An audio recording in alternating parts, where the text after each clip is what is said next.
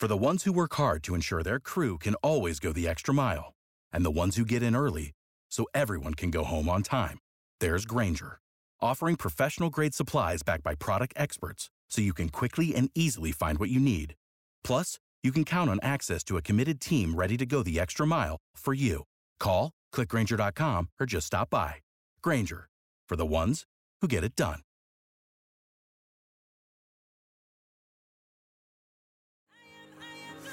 Welcome to The Human Perspective, a podcast with the internationally recognized badass disability rights activist, Judy Heumann.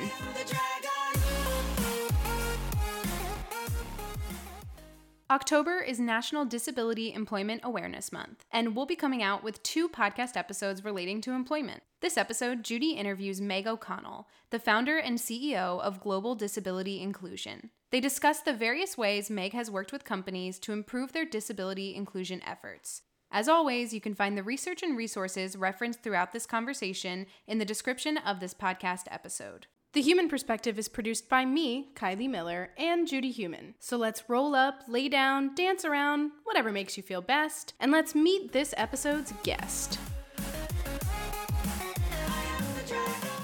Hello, everybody, and welcome back to The Human Perspective. Today, because it's National Disability Employment Awareness Month, we invited Meg O'Connell to meet with us. Meg, I would love it if you could give us a little bit of background about who you are and how you actually got involved in the issue of employment of disabled people. Yeah, absolutely. Thank you for having me, Judy. It's nice to be here. I'm Meg O'Connell. I'm the CEO and founder of Global Disability Inclusion. So how I got started, gosh, it's been a long and winding road, but I've been doing disability inclusion work for the bulk of my career. I started out as a young bank teller learning sign language and started having a following of deaf customers driving 30, 40 miles just for someone to talk to. So that really sparked my journey in disability inclusion. And like every good 20-something, I wrote a letter to the CEO and said, you know, I've got some really good ideas. This was in Richmond, Virginia at the time. And of course, our close proximity to Gallaudet. I put together, here's the number of households, here's the average household income. If we just get 10% of those households, we will increase our revenue. And whether he thought it was a great idea or a little nutty that this bank teller was sending him a memo on how to improve business, he invited me to come meet with him. And that began really my journey. What bank was this? It's currently SunTrust. At the time, it was Crestar Bank. And it's had a few iterations, and now it's Truist. So from there, we actually created the first videotape series. And of course, I'm aging myself by saying videotape. That was done completely in American Sign Language on banking services. And we used members of the deaf community as our stars. There were no hearing people in the videos. Of course, it had sign language and closed captioning. The only hearing people were actual bank customer service representatives. So that really started my journey. And I spent 8 years at the bank working on disability inclusion. It started with the deaf and hard of hearing customers, but branched out to everybody else. Do you have any idea why you were drawn to doing this? A couple of reasons. You know, I grew up spending my summers in St. Augustine, Florida. It's where I live now. And the School for the Deaf and Blind is here. So I was exposed early on to people with disabilities in the community, seeing people signing at Mass when we'd go on Sundays, and just seeing people in the community. And I saw some of the disparities that people with disabilities face. I also have a disability myself. I have epilepsy. So I have that personal connection to what's going on and what's happening in our workplaces. So I knew there were people not being served by corporations. And if I had an opportunity to help change that, why not? So when did you set up Global Disability Inclusion? So about 10 years ago at this point, after I left the bank, I joined Booz Allen Hamilton and was there for 10 years as a consultant and also part of their HR team, and was really wanting to get back into my focus of disability inclusion. I ran the employee resource group for people with disabilities when I was at Booz Allen. I had some smaller projects, but not enough to really fuel my soul. And then I went to work for a nonprofit for a couple of years that was focused on disability. Loved that experience, but was frustrated by it because I knew the amount of money that companies were investing in diversity efforts, but they weren't spending those dollars on disability. And nonprofits are all about fundraising. So if they can get funds and not actually have to do any work, and the company's getting a pass because they're like, oh, we wrote a check, but we're not actually creating better workplaces, I found that really frustrating. So that's when I started Global Disability Inclusion, because I'm a recovering consultant, right? So I knew it could be done better. And so we've had a great time and had some amazing customers and amazing partners that have helped us on this journey. So why global? Well, I did global work when I was at Booz Allen, and so I had some exposure to that. And disability isn't a US-centric issue. It's a global issue. And I wanted to send that message to people that this is not just something that's happening in the US. We work with a lot of multinational companies. So it had to be not just a US-centric issue, had to be in all of their locations. You can't just do a good job in the US if you have employees in Europe, in China, in Asia. You have to do good for everybody. So your organization is now about 12 years old. Mm-hmm. Maybe you could talk a little bit more about not only why you created it, what was your intended outcomes? How have you achieved them so far? Wow, that's a loaded question.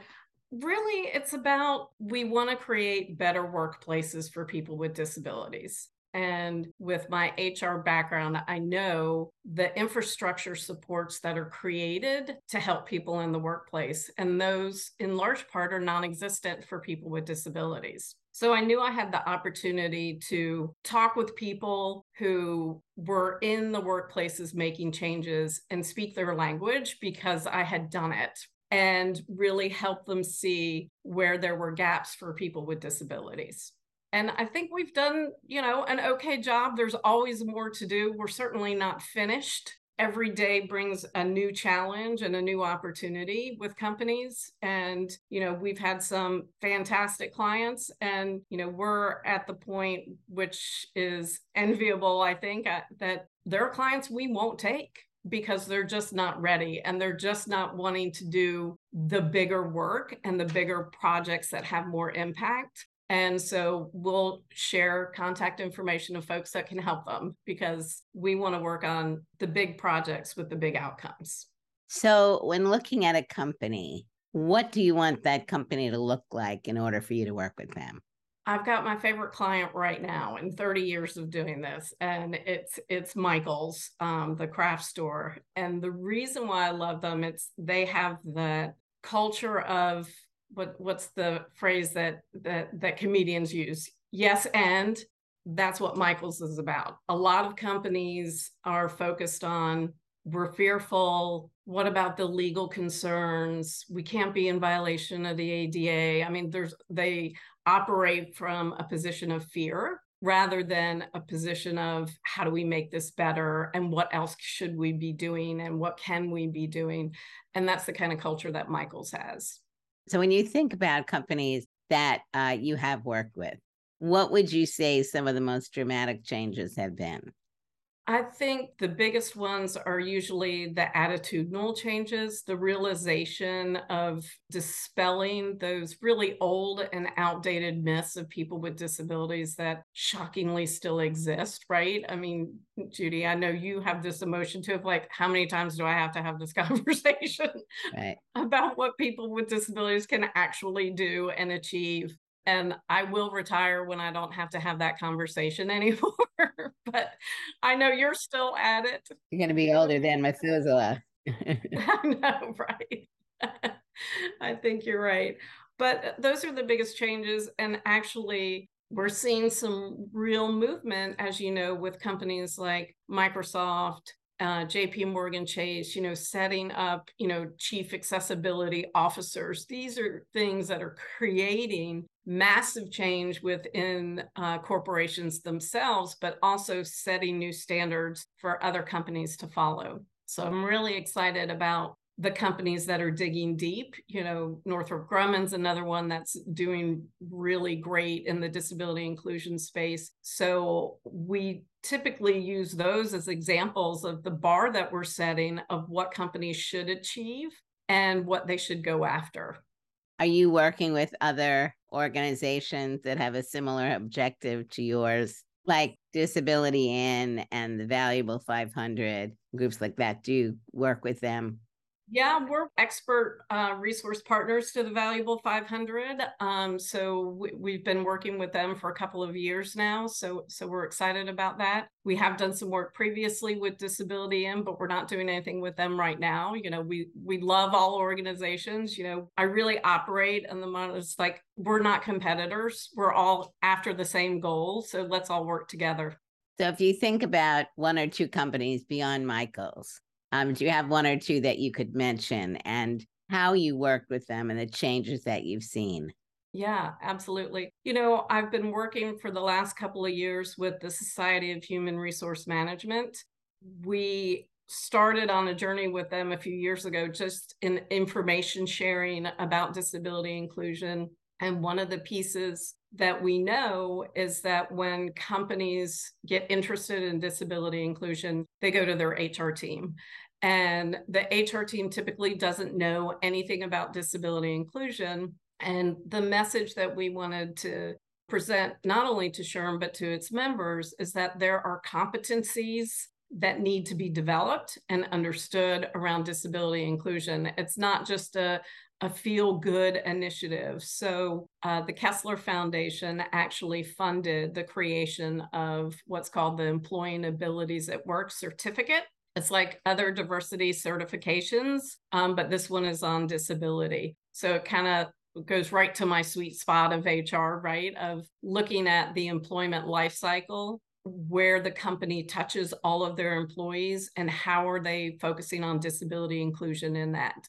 So it talks about sourcing, recruiting, onboarding, performance management, all of those things that happen with employees. It's a 10-hour training. It's self-paced. It's free. And while it's geared to HR professionals, anybody can take it. So if you've got a hiring manager that's interested in disability inclusion, there's great tips and tools there. We talk about, not just the ADA, but CRPD. And for our audience, CRPD is the Convention on the Rights of Persons with Disabilities, and it is a UN treaty. And one of the reasons why your organization, Global Disability Inclusion, is you understand things like the CRPD. Yes. So, and we want everyone to understand that, right? And, the thing that I love most about the CRPD is the shift in the definition. And that's what we're trying to get people to understand, that it's not a problem with the individual, it's a problem with the environment. And we have to make the environments accessible for everybody. And it's not just physical spaces, it's our digital spaces, and it's our company cultures. And how do we create better workplaces that work for everybody? One of the challenges very much is getting human resources to really understand beyond what the law requires. Obviously, they need to understand what the law requires. But do you believe that through the work that you're doing with SHRM, because SHRM is clearly a very important organization, they work with so many other companies, how much progress do you think has been made, and what more do you think needs to happen? Gosh, a lot more needs to happen. The certificate program actually just launched in June, so we're only just getting started. So there have been, I think 3,000 people that have taken the course so far. So still, there are 300,000 members within SHRM globally. So it's just a drop in the bucket at this point of who's taken it. So we're going to continue to promote it. We're continuing to help SHRM define their strategy around disability inclusion and what that looks like. And I think the more we can work with organizations like SHRM that have a broad reach and are well respected, really signaling to the world that disability inclusion is a profession and we need to understand what that means. It is often someone's passion as well, but again, there are skills and competencies that need to be developed. So much more work to do. If we could also look at the state of disability employment engagement. Yeah. You did this study with a company called Mercer. Maybe you could tell the audience who Mercer is and what the intention of doing this study was. Yeah, Mercer, first of all, is the largest HR consulting firm on the planet. So they have an HR lens as well, too. Years ago, when I was at Booz Allen, I worked with this gentleman on our employee engagement data at the company. And we were one of the few companies that actually asked disability as part of the demographic questions. But what we ran into was so few people were checking the box. We didn't have a lot of data, and the percentages were so small, they were considered, statistically insignificant, right? So I began asking questions with my partner, Dr. Pete Rutigliano. What are other companies doing? What does this look like? So really, he and I started as a side hustle, gig, whatever you want to call it, to understand what that looked like. He has a stepdaughter with autism, so he was interested personally in what is work going to look like for her. So we began studying, looking at the Mercer global data sets. And we spent 10 years looking at this data to see how it was changing and evolving and what did the intersectionalities look like. And we produced our report last year, and we found that people with disabilities don't have such a great workplace experience compared to those without disabilities. I know that's no surprise to you, Judy. Or maybe you could speak a little bit more about what that exactly means.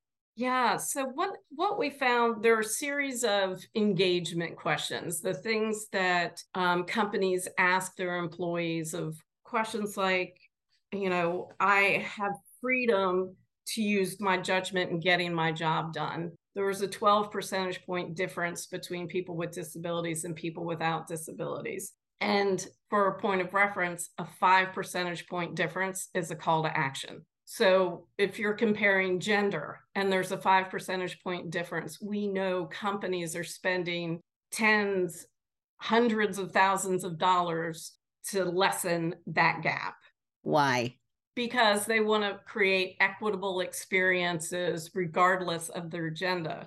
But the most startling thing we found when we looked at the Mercer database is that 90% of companies look at gender differences, 75% look at race and ethnicity, but only 4% of companies are even looking at disability as a diversity segment. So that's a problem. We're the world's largest minority group and the one getting the least amount of attention. So there are a lot of metrics out there that companies are measuring themselves against, but no one's talking to their employees. Nobody's asking them, what do you think about our policies, programs, procedures? What's working for you? Another big gap was the question, employees can express their ideas and views without negative consequences. That had a 12 percentage point difference again. So it's not a high scorer in general. People without disabilities, it was 69%. People with disabilities, it was 57%, so even lower. So you've got people with disabilities saying, I feel micromanaged, I feel controlled in the work, and I can't express ideas or creativity without feeling that there are going to be negative consequences. So when we talk about diverse workplaces, we have to create environments that are safe for everybody. And if you think about it in just the numbers game, statistically, 15 to 20% of your employee population are likely people with disabilities. That's larger than almost any other diversity segment. So we've got to get companies paying attention to the employee experience and what it's like for people with disabilities. When these questions are being asked of employees by race or gender, do you know if disability is a part of that set of questions or be a totally separate set of questions? Typically, it's a group of demographic questions where they'll ask age, race, gender, and disability. So we do have some intersectionality data that actually we're coming out with this month as well, too, from our studies. And from this, we've also created what's called Amplify, which is the first disability climate and culture survey that companies can give to their employees that asks questions about disability in the workplace. Are any companies using these yet? They are. The survey will run this month, October 12th through the 30th. And of course, I can't share who's taking it, but we do have a handful of companies taking it this round. We run it twice a year. And the feedback that we're getting has been really positive because we ask questions of both people with disabilities and people without disabilities. So we're getting both the lived experience and what's the perception of people with disabilities. Are they treated with dignity and respect? Do they have the same opportunities for advancement? Do you talk about disability inclusion among your team and your workplace? How is accessibility addressed? We ask about self-ID and accommodations and disclosure, and is it safe to talk about your disability at work? Do you feel safe to do so? Those types of things. So we're getting some really good data. Are there examples of companies that you could share beyond what you've shared who have been taking this issue more seriously, and whether or not they've seen an increase in the number of people identifying as having a disability? And has that enabled them to have more honest discussions within the company about what is working, what's not working, what employees are suggesting? Yeah, absolutely. You know, Sabre is a company that we're working with as well, too. And they are one that is coming in this round. So I know they're comfortable with me sharing. So they're excited about it because disability hasn't really been talked about within their organization. They are a global organization and they're having different sets of conversations, not only in the US, but in their other regions in Europe and in China. And these are conversations that are new to this organization that just haven't really happened.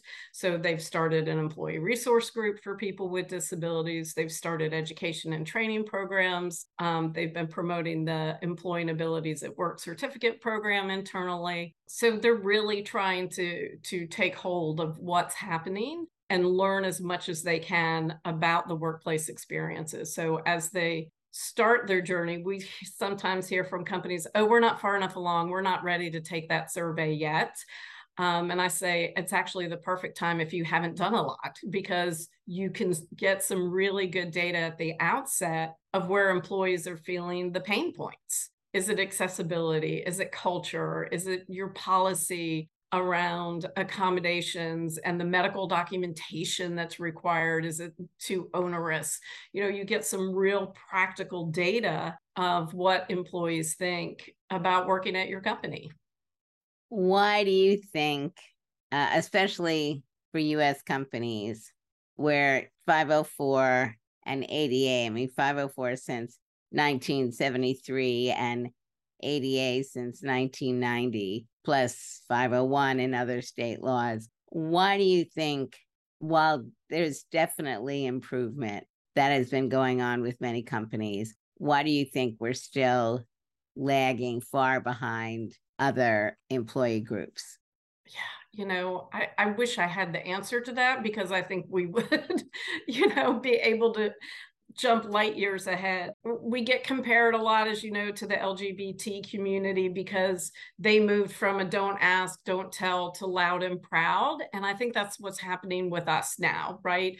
It was very much, you know, I can't tell you how many times people told me not to disclose my disability. You don't have to, don't disclose. And for me, I was like, why not? And I learned very early on from my parents that when I was diagnosed, they sent me around by myself to tell all my teachers that I had epilepsy. And I was the only kid that I knew that had anything in school that, and they brought in somebody from the Epilepsy Foundation to teach the class. And, from that experience, I learned early on that how I presented myself as a person with epilepsy was a direct reflection in how people treated me.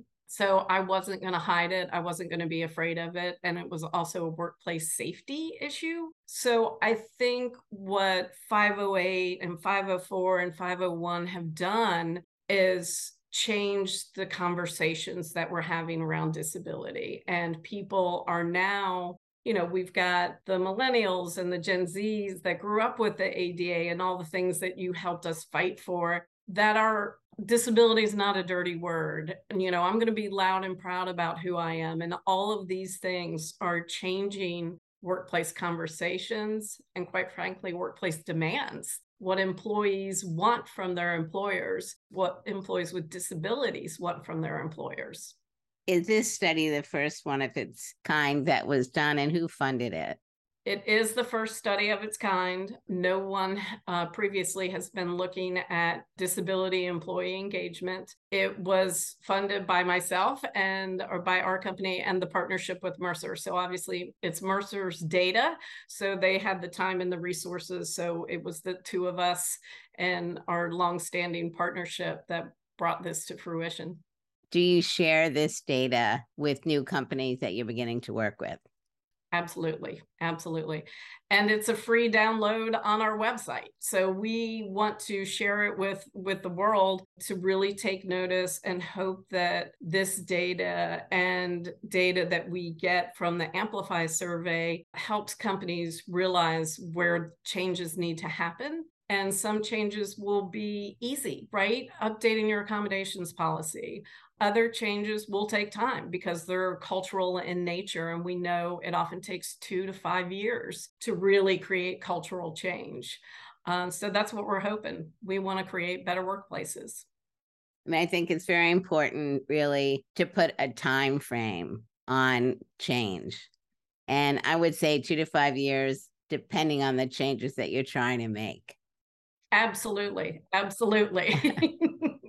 And I think in disability, when we look at employment, there's employment within the company, but obviously there's so many other contributing factors that some disabled people are presented with. I'm wondering whether any of the work that you're doing is looking at the issue of the impact of COVID. I know that many companies are still allowing people to work at home many days a week. One thing that I've been concerned about is for people who need accommodations and whether the accommodations they would get on the work site are accommodations that they would get in their home. And I have not done any study. It's quite anecdotal, but anecdotally, it looks to me that the kind of supports that people might get at work, like readers or personal assistants, whatever, it's never easy to get, but that it's been more difficult when someone needs assistance out of their home, which is their workplace, for 1 to 5 days a week. Right. We haven't done any studies on that, and it's an interesting question that you raise, and it's worth the research, right? Because I think there's this perception, if you're a person with a disability, you probably have all your supports already at home. And so you can just work from home because you've already got those in place and we don't have to provide them. So I think it's a strong hypothesis that companies are thinking, but we haven't done any research on it specifically. All right. So I think another issue is human resources is really no different than any other entity within a business. They have different responsibilities, clearly, and I understand why they're so essential, but they also are really the heartbeat of these changes. Mm-hmm. And we're looking at, as you said, 2 to 5 years to make critical cultural changes. Beyond HR, what do you believe companies need to be doing? Like, what is the role of leadership in putting forward the messages that we're discussing? it's such a great question, and leadership plays a critical role, right? I mean, it comes down from the top, and we need leaders setting goals and outcomes and impact around disability inclusion. It needs to be a clear component of the business strategy. And what does that look like? Are we creating new products and services? What is our plan to be better in the disability inclusion space in the next 5 years? Not our end game, but what do we want to achieve in this time frame that tells our employees and our customers that we're focused on disability inclusion?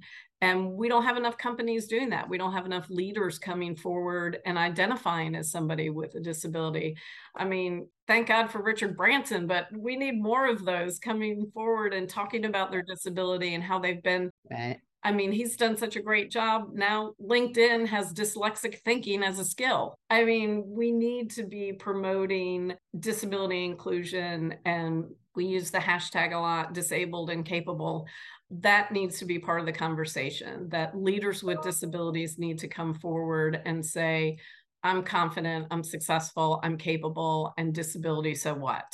So I think this leads nicely into, what do you see as some of the largest gaps in knowledge of employers and coworkers? And why do you think that gap exists?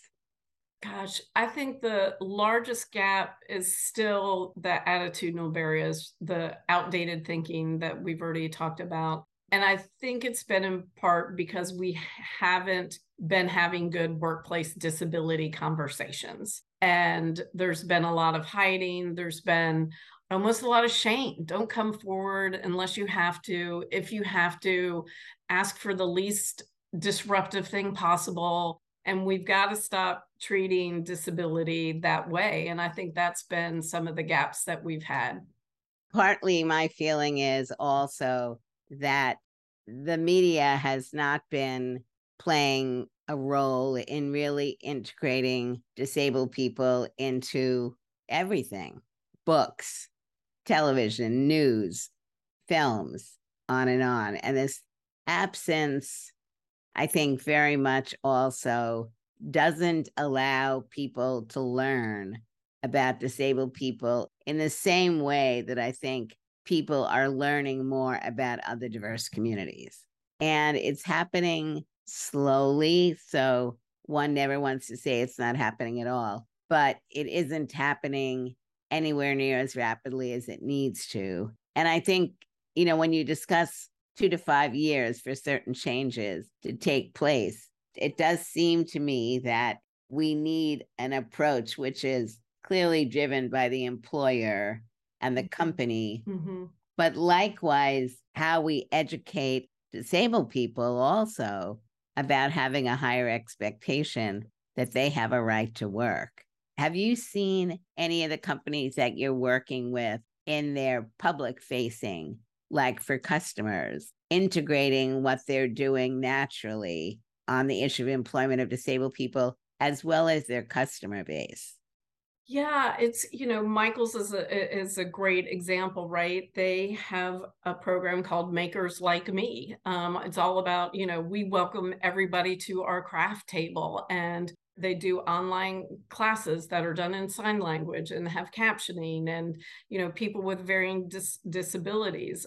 They're working on supplies. What should we have in our stores that people with disabilities might need? So your point about representation in the media is really clear and really strong, because we've seen it over and over again with all other diversity groups, right? Representation matters. Leaders coming forward and talking about disability. Michael's also has a brand ambassador, I guess, for lack of a better term, who has autism, and he's a painter, and he sells his paintings for tens of thousands of dollars on Instagram. And so, they're really trying to look at this holistically. It's not just the employee experience. What do our customers want? How do we promote Makers Like Me and bring in artists with disabilities and feature them in our commercials and in our promotional materials? So I think you're right. It's not a, one size fits all. And it's not like, oh, we're tackling this with our employees, so we're doing good. It's about all parts of your business and how do you bring disability inclusion into those. Two groups that I think about often, one are youth and the others are individuals who have been in the workforce but acquire a disability for one or more reasons. So looking at youth, I'm wondering, are any of the programs that you're involved with encouraging employers to look at things like internships and mentorships? Yeah, Michael's is getting a lot of play on this call, right? Because they're doing a little bit of everything. They are working with the school systems in transition programs, and how do we bring kids in early, even if it's some part-time employment. Sometimes the school systems say, oh, let's do like a work tryout or a work study. And they're like, no, we're paying people. If they're in our stores, they're going to be paid. We're not doing any sort of, volunteering. So they really get it from an equity standpoint and really trying to target our youth for future employees. Do you feel that youth of today, high school, college, are being trained for the workforce of today and tomorrow? Gosh, I would say probably not. I've had a couple of colleges and universities as clients, and they're difficult and they're tough environments for students with disabilities. And they're okay from a disabled student service, so, providing note takers or accommodations, but the campuses themselves, 9 times out of 10, aren't accessible. And there are huge gaps in inclusion on college campuses. And I think they're not doing a good enough job to prepare them for what's ahead in the workplaces, because they're having to fight so hard for the equity on college campuses. And I guess maybe the flip side of that is, yes, that is preparing them, because they may have some of those same fight in the workplaces. Right. But, we need to make our workplaces better is the bottom line. It shouldn't be a battle to have accessible workplaces, to ask for an accommodation, to talk about what you need to be successful in the workplaces with a disability. We've got to make those conversations easier, more beneficial for both the employee and the employer. So this program goes out to a general audience, meaning it's not HR focused. Right.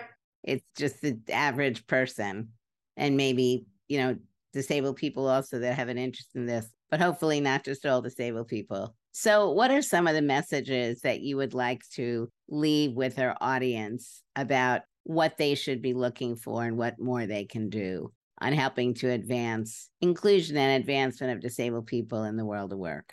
Yeah, it's a good question. I think the most important thing is every single person has a responsibility to create an inclusive culture when it comes to disability. So it can be as simple as you start every meeting, does anybody need an accommodation? Understanding that sometimes you may need to send things out in advance. You can't, expect, if you've got a team member with dyslexia, to hand out a document at a meeting and ask everybody to quickly read it and be able to give concrete feedback on it. Being aware of where your accessible spaces are, whether it's parking spaces, or if you regularly go out to team meetings, what are the 10 places around your building that are accessible that will work for everyone on the team? Or if you have a visitor show up, you're not scrambling to try to find an accessible restaurant to take them to. So everyone has some accessibility requirement and responsibility. Understand how to make your PDFs accessible, all of those things that we do in the workplace. And Microsoft does a great job when having all those tools to check your accessibility, investigate the accessibility of this document. Everyone needs to take time to do those things. So I think that's one of the most important things, is that it's not the company's responsibility. Yes, as a whole, they are responsible, but every individual within the company has a responsibility for disability inclusion. So you've got to find out where you can play your part to ensure disability inclusion is happening. And I think the other piece, there's a lot of focus right now on headcount. how many people with disabilities do we have? Are we reaching the 7% target, set by 508? 503. 503. I'm sorry. Yes. So there's a lot of focus on, counting heads, but nobody's talking about what's inside those heads, right? Let's have conversations with people with disabilities about what's working and what's not, and really drive to change that. Do you have any other activities, or what activities do you have planned for the National Disability Employment Awareness Month, this month of October? Yeah, it's one of our busiest months, which is for you and most people in our space. We have more than a dozen training sessions and speaking engagements this month. So we'll be spending a lot of time doing trainings and webinars. And, I had one yesterday, I've got a couple more this week as well. So it's a good time for people to get interested in disability inclusion and also expand what they're currently doing. Is there anything else that you want to share with our audience before we end? No, just thanks for having me. And you should wear red more, Judy.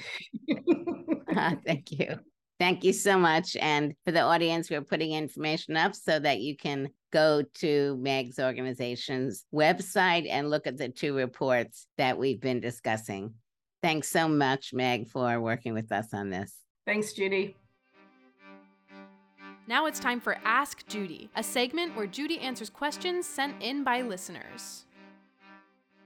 It's been a few episodes since we've done an Ask Judy, actually, so I'm excited to get back into it. And we have a great question fitting for ending with this episode with Meg O'Connell. So this question comes from Kyla Keenan, and they asked, how can we prevent ableism in the workplace?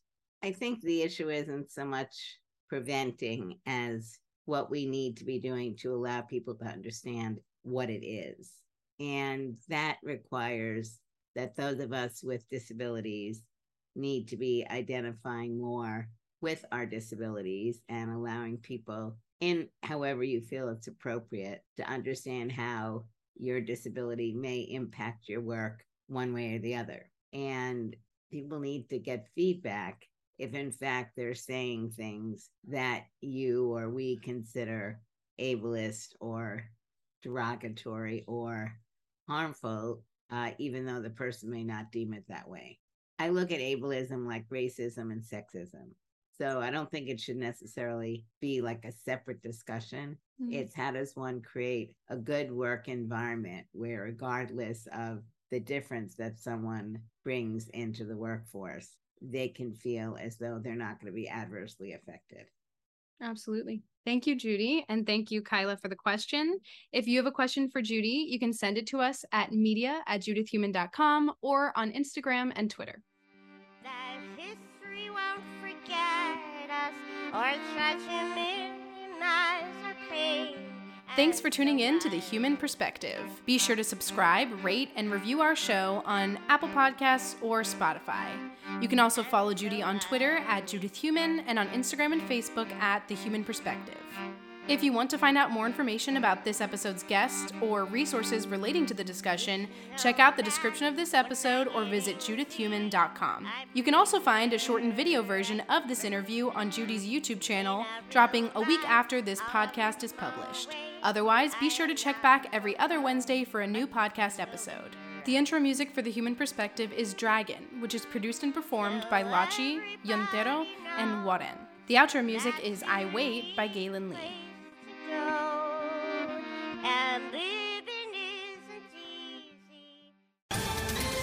Ohio, ready for some quick mental health facts? Let's go. Nearly 2 million Ohioans live with a mental health condition. In the U.S., more than 50% of people will be diagnosed with a mental illness in their lifetime. Depression is a leading cause of disability worldwide. So why are some of us still stigmatizing people living with a mental health condition when we know all of this? Let's listen to the facts and beat the stigma. Ohio, challenge what you know about mental health at beatthestigma.org.